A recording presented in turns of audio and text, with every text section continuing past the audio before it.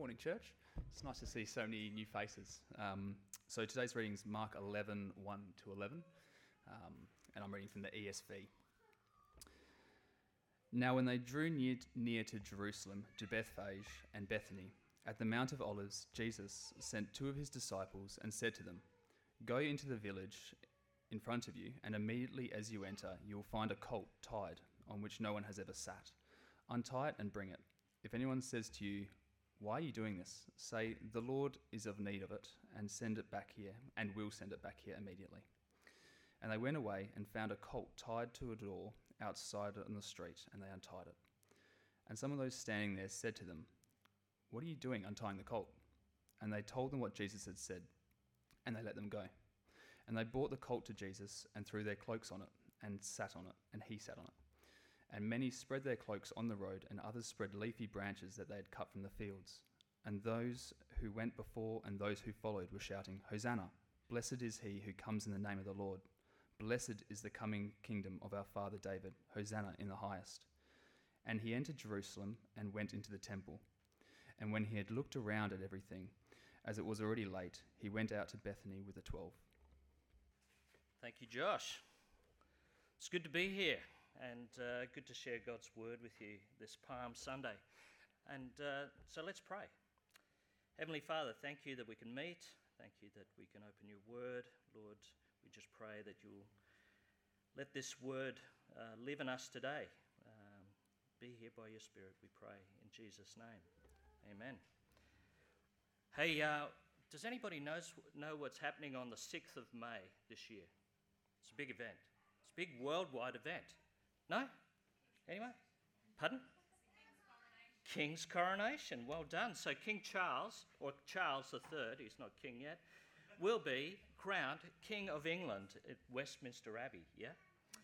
So this will be followed by great pomp and ceremony, crowds cheering, the world watching, as the crown, with 400 gems in it, will finally be placed on the elderly king's head. He will arrive at the Abbey in a beautiful golden carriage. There's about 4 tons of gold on that carriage. That's worth, in today's money, $375 million, just in gold. And it's a horse-drawn carriage. There's no engine. They couldn't afford that. But they're getting there. I think they could maybe hock off a little bit of that gold. It's going to be a big day. The coronation is both symbolic and religious, okay, during which the sovereign will be crowned. And the physical act of placing the crown on their heads will happen, okay, on the monarch's head. But I find myself asking these questions. What did this man do to deserve this, to become king? And what are his virtues to be crowned king of an empire? Not questioning, he's going to be king. No doubt there'll be parties everywhere, right? And the King Charles will be at the centre of it all. While living in the comfort of a palace, the King Charles has been looking forward to this day all his life, I'm sure. To be king and rule with authority for as long as he is able, and probably until he dies.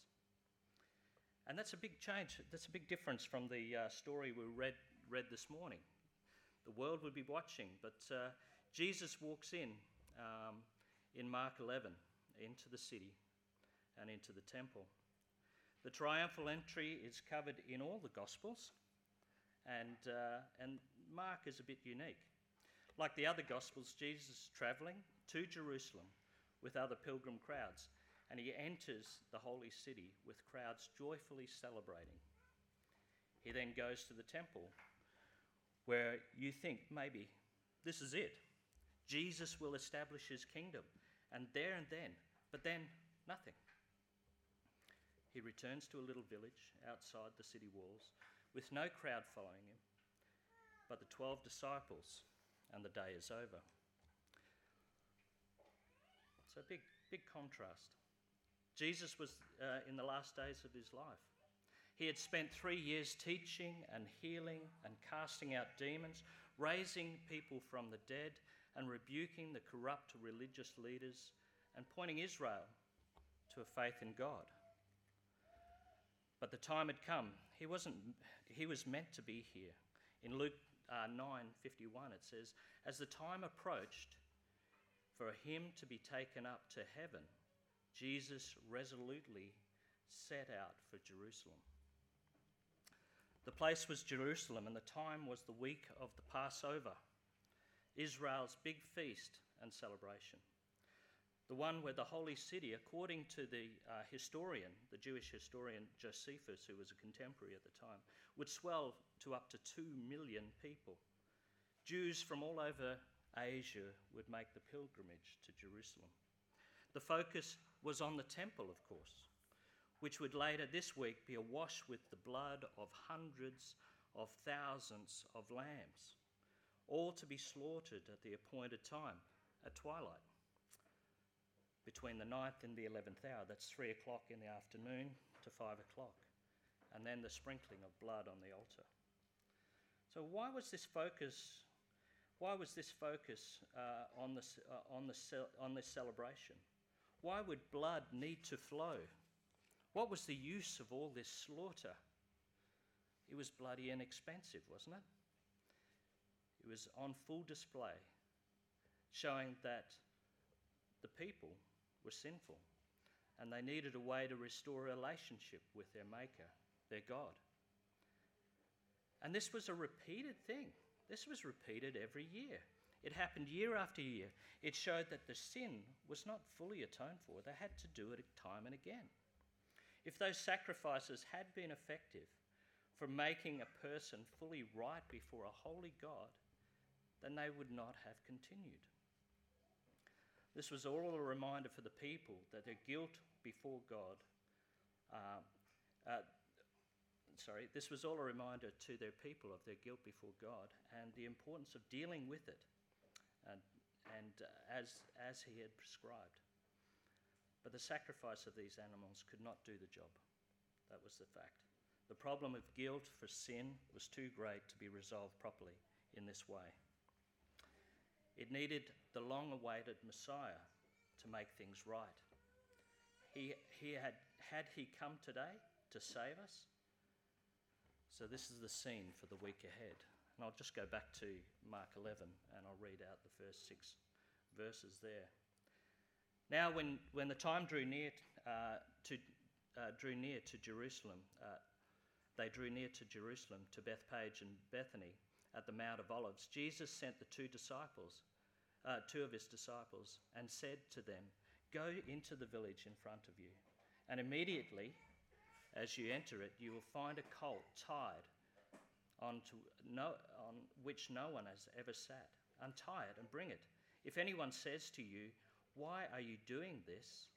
say, 'The Lord has need of it, and we will send it back here immediately.'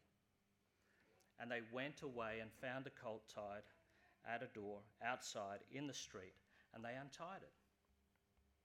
And some of those standing there said to them, 'What are you doing untying the colt?'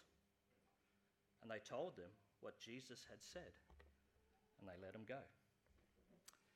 Jesus had pre-prepared to enter Jerusalem, and he had sent disciples much earlier to make arrangements to enter the city that was going to be part of a most important mission. Part of his plans that we would enter not in a golden carriage like Charles III, but on a young donkey foal that had never been ridden before, not a great white stallion, and neither on foot. That was part of the pilgrimage. Talk about risky, eh? You'd expect a donkey to be either stubborn, wouldn't you, and go nowhere, because it's just a foal and never been ridden before. It might want to buck the rider off. But Jesus is Lord over his creation, isn't he? And the foal obliged, willingly. But why a donkey? Why a donkey? There's a few reasons here. It was because in those days, for a leader to come riding in on a donkey meant that he was entering a place as a man of peace. And secondly, he came to fulfill a 500-year-old prophecy of Zechariah, making his triumphant entry while riding a lowly animal as a symbol of peace. I'll read Zechariah 9, or part of it. See, your king comes to you righteous and victorious, lowly and riding on a donkey, on a colt, the foal of a donkey. This prophecy was being fulfilled before them. But the rabbis of the day debated this lowly way of entry would reflect an unworthy Israel. And the rabbis, thinking that they were worthy, expected a triumphant, conquering Messiah to enter with pomp and glory, to make Israel great again. I didn't bring my MAGA hat. Out with the Romans and glory to Israel. But Jesus didn't ride on a war horse, he rode in humility, offering peace. And verse 7 through to 10. And they brought the colt to Jesus and threw their cloaks on it, and they sat on it, and they spread their cloaks on the road, and the others spread leafy branches that they had cut from the fields. And those who went before and those who followed were shouting, Hosanna! That means save now. Blessed is he who comes in the name of the Lord. Blessed is the coming kingdom of our father David. Hosanna, save us in the highest. Save now in the highest. Now we are talking. Isn't this fitting? Doesn't Jesus just deserve this? They're rolling out the red carpet for him. So much of his ministry he was despised and rejected, and the adoring crowds had followed, were often only there for healing and mealing, or heals and meals, or something like that. I try to make it up. And Jesus, for the most part, stayed under the radar, didn't he? He showed great virtue in his humility as he discouraged, most of the time, public praise. But this time, he encouraged it, didn't he? Listen to Luke 19:37 to 40. And when they came near to the place where the road goes down to the Mount of Olives, the whole crowd and disciples began to joyfully to praise God in loud voices for all the miracles that they had seen. Blessed is the King who comes in the name of the Lord. Peace in heaven and glory in the highest. And check this out, hey? Verse 39. And some of the Pharisees in the crowd said to Jesus, Teacher, rebuke your disciples. Why would they say that? They were angry because they didn't like this whole blessed is the King business. So what did Jesus say about this? He said, I tell you, he replied, if they kept quiet, the stones would will cry out. The rocks cry out. Wouldn't it be great if the crowd had just stopped for a moment and the crying out from them would stop, and the whole world could hear the stones praising God, the true King and Deliverer? Wouldn't that be great to hear? But that would have shut the Pharisees up for sure. And that was not what Jesus wanted.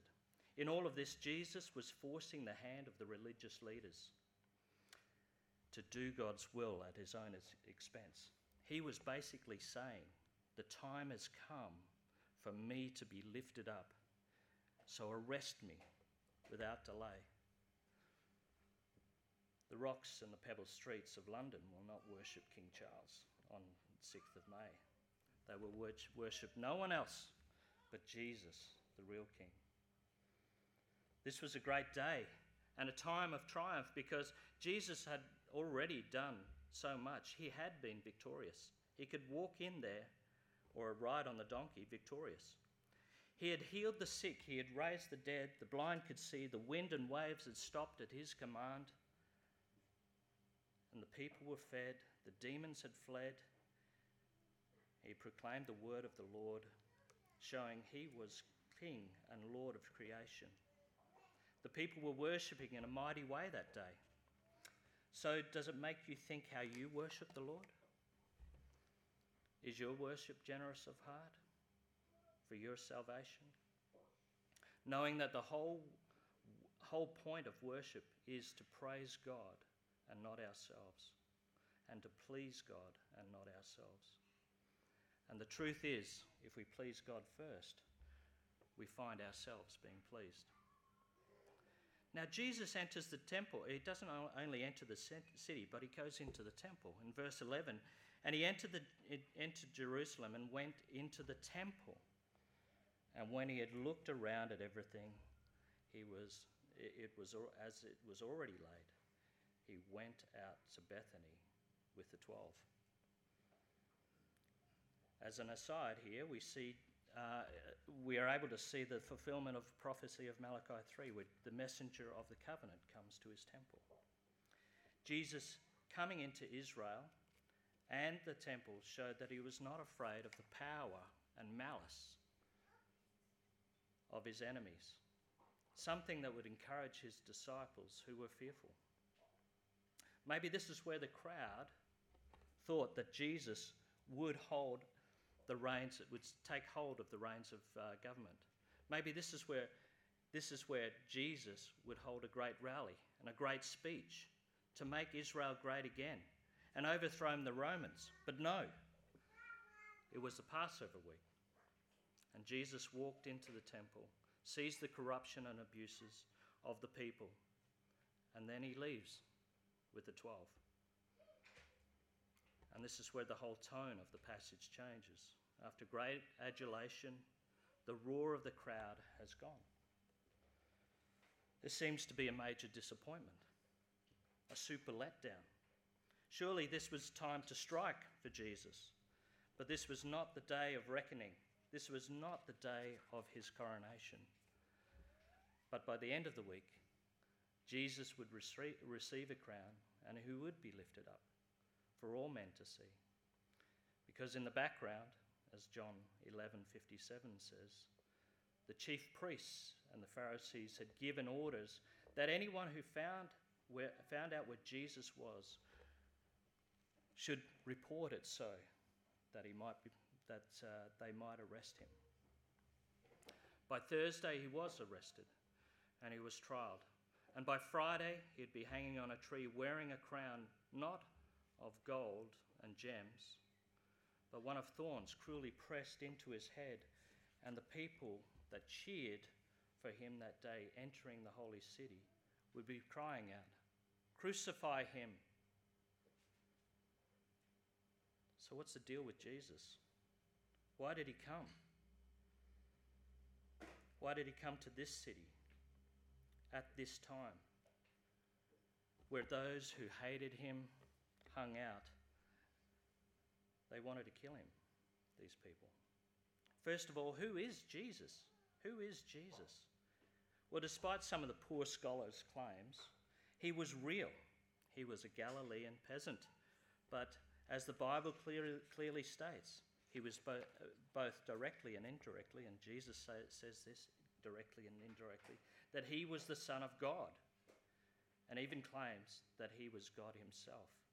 If we look at John 10:30, he says, "I and the Father are one." And we only need to look at the Jews' reaction, the Pharisees' reactions to this statement, to know that he was claiming to be God himself. They tried to stone him because he was blaspheming. Well, that's what they thought. "You're a mere man, claim to be God," they say. The Jews understood exactly what Jesus was claiming. He was claiming deity. He is God. He didn't just say it, he proved it. He proved it in his miracles, didn't he? So why did he come? Why did he come? We know who he is, but why did he come? Well, we talked about all those lambs being slaughtered, didn't we? Year after year earlier. And when we heard about this, we heard about the necessity of why. But the incapacity of these lambs being slaughtered to actually completely forgive and restore the people in a right relationship to a holy God. Yeah? How could these people be holy in the sight of God? 1 Peter 1:16 says, "For it is written, 'Be holy, because I am holy.'" The reality is, friends, that like the Jewish people who were sacrificing constantly, we have the same problem today, don't we? We need what they needed, to be forgiven and to be holy in the sight of God. Why? Because if you're not these things, his wrath is burning upon you. His anger is burning upon you. God is not like electricity. He's not just a power or a force like the Force. He is a person who is offended by your rejection of him. Like fools, we have wandered far from God, and so live in despair. Our hearts are not right, are they? We call evil things good and good things evil. So how can we make it right? How can things become right? How can we be forgiven and become holy? What must I do to placate God's wrath against me? Is it the sacrifice of a lamb that is needed? The storyline of the Old Testament has shown us that the people of God have been looking for a lamb all along. I'd like to remind you of a wonderful event in history that you should read this Easter. It's from Genesis 22. Does anybody know that one? It's fantastic. Here, Abraham is taking his only son, to be sacrificed on Mount Moriah. Do you know where Mount Moriah is? Mount Moriah is Jerusalem, before it was Jerusalem, 2,000 years earlier. Abraham took the wood, I'll just read a little bit from it. He took the wood for the burnt offering and placed it on his son Isaac, as if to put it on his shoulders. And he himself carried the fire and the knife, and as the two went up together, two of them went up together, on together. Isaac spoke to his father Abraham and said, "Father." "Yes, my son," Abraham replied. "The fire and the wood are here," Isaac said, "but where is the lamb for the burnt offering? Where is the lamb?" And Abraham answered, "God himself will provide a lamb for the burnt offering, my son." There's more to this story, and it's mind-blowing. You should go and read it in light of the cross, in light of the story of Calvary. Abraham was right. God would provide his own lamb, a perfect lamb to be sacrificed. And he says, "On this mount I will provide."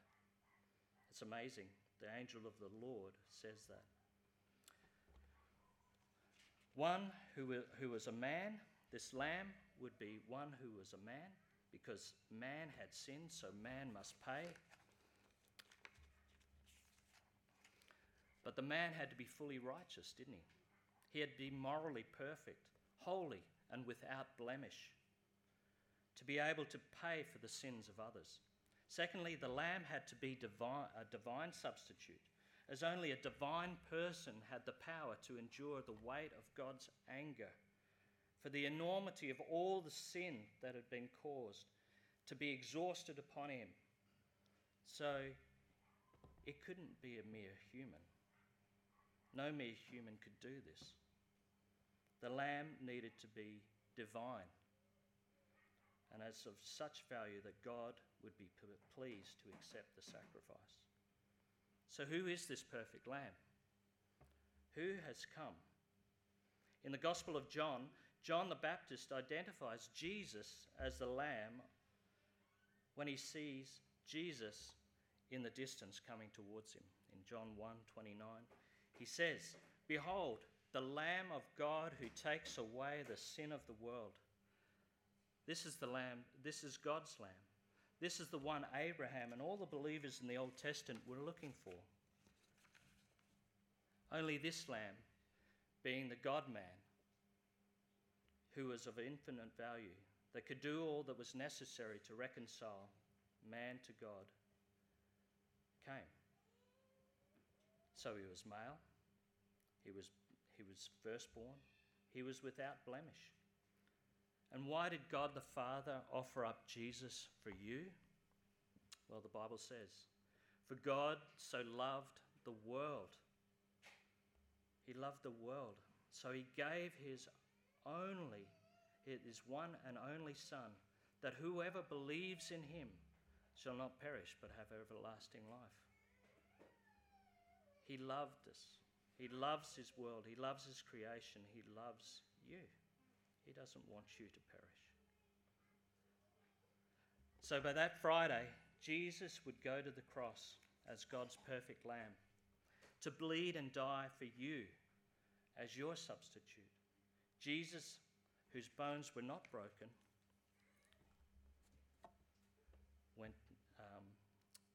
would die for you. On the cross, the Father made the sinless Son to be sin, not to be a sinner, but to be sin for our sake, that in Jesus we might become the righteousness of God.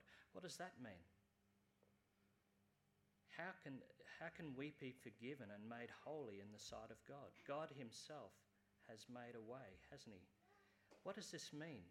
Jesus takes our sin, it's placed on him, and we become the righteousness of God.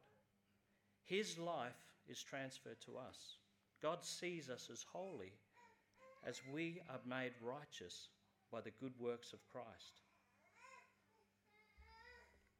It's an amazing exchange. It's an amazing thing that happens at the cross. You are now seen as holy people if you believe in Christ. Not only are you forgiven, you're made holy. It's amazing. It's absolutely amazing. So this is how we can be forgiven. This is how we can be holy in the sight of God. God himself has made a way. Jesus absorbed the wrath of God the Father for our sin. He satisfied it in full, so that whoever believes in him shall not perish, that is, go to hell, but instead enjoy the Father's favour and live forever with him. So no more lambs need to be slaughtered. Jesus has done everything that is required for peace between you and God. So what must I do to have this relationship restored? How can I be washed clean, as one of the songs we were singing earlier? It's by the blood of Jesus. Simply repent and believe this good news. Trust that Jesus is that Lamb of God who takes away your sin. So this was the right time for Jesus to come. This was the right place at Passover for the Lamb of God, Jesus, the forever King of salvation, to come to their cries of Hosanna. Save us now. This is what Easter's all about. Let's pray. Heavenly Father, we thank you for sending us your Lamb, the Lord Jesus, to die for us, Lord, to make us right before you, to make us righteous before you. Lord, what an amazing thing you've done, and only you could do it. Lord, we thank you for your Son, the Lord Jesus. We thank you for your Holy Spirit who is with us. Lord, we just praise you and praise you for all you've done. We thank you and bless you and praise you. Amen.